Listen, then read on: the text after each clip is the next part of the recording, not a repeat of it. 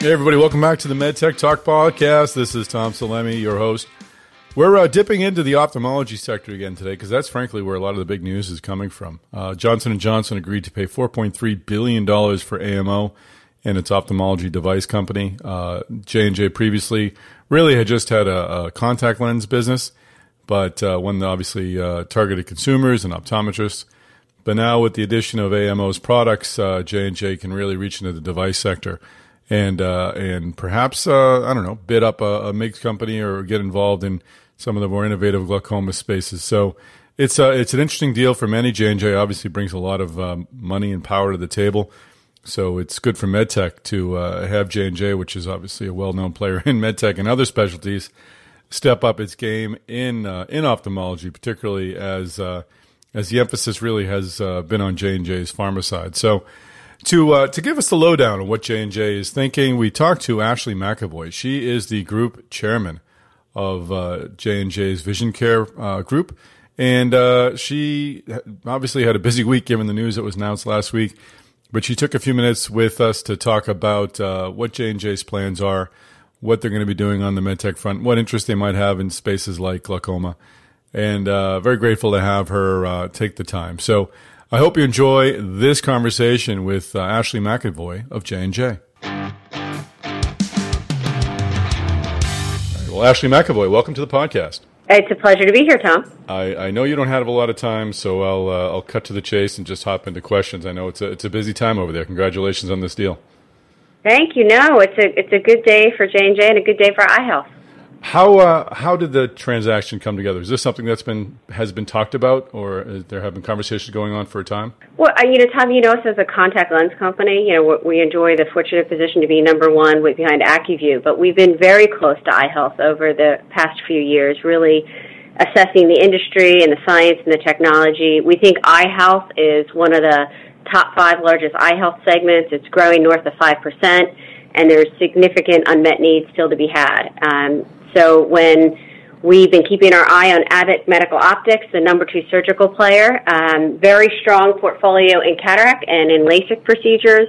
We think that they have a strong differentiated pipeline, particularly in intraocular lenses. And that coupled with a world leader in AccuView and the backing of a Johnson & Johnson and iHealth, we really are quite passionate about the value we can provide to customers and for patients. Oh, that's great. That does seem like a natural fit. Where does the fit structurally then or corporately will be under Vision Care in iHealth and under you? That's where AMO will go? That's correct. Okay. And what will the leadership look like? Has that been decided? So clearly, we like to say hopefully Tom Frenzy's coming home again. We're welcoming all of our AMO colleagues at close. Obviously, we've signed a deal. We have not closed the deal. And we really are looking forward to having the AMO colleagues join the J&J family. We'd love to have Tom Frenzy, a very credible ophthalmology expert, rejoin Johnson & Johnson after spending some of his early years at Johnson & Johnson. And really just looking forward to, again, combining the best of both to create more value for customers around the world. I forgot about the homecoming aspect. That's a great point. Looking more broadly at J&J, a lot of its growth, a lot of attention has been paid to the growth in the pharma side, and devices have been looked at a bit differently. This is obviously a device play, but do you envision a situation where ophthalmology drugs become part of this story in the future?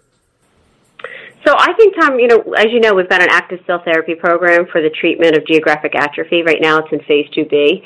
The fun thing about J&J is we're able to tap into a lot of subject matter experts throughout the entire enterprise, whether they be mechanical engineers who really understand drug delivery mechanisms, whether they be people who spent their years in surgery trying to create a new procedure and get the right kind of standardization or harmonization for doctors, or whether they be people who are, quote, biologic experts in cell therapy. And we kind of smushed them all together in a room, and they've really created this unique drug delivery mechanism that has pretty robust efficacy and a sound safety profile, again, still in phase 2B trials. So I think that that's a sign of a pharmacological intervention. And as we just spoke about, there's a contact lens and refractive of helping people see, and then obviously the new complement in the surgical ophthalmology space. So is there an opening for future acquisitions like this one of this size on the drug side, or you think that might be something that would be grown more in-house and organically? I'd say to be determined. Okay. I think I think we have to, assess, where the unmet need is and where can we have a differentiated capability and offer value. Makes sense. And on the device side, we've obviously seen a lot of acquisitions on the MIGS front and the glaucoma front. This is a space where AMO hadn't played previously. Is it an area where we might see J&J make a play? Yeah, I think we're always paying attention, Tom, to areas that are disruptive. And, we're encouraged in the world of ophthalmology that a lot of, pioneers, quite frankly, started many years ago to start to nurture and see where some of those really meaningful technological innovations can make really sound value for customers and for patients. So we're keeping a close eye to that. We have a work ahead of us right now on making sure we have a very strong closure and integration team, but I'd say stay tuned. You certainly will. And do you see any changes to commitments to R&D? Is this going to be an area that you'll beef up in ophthalmology? You mentioned some of the programs you already have going on, but what might we see in the future?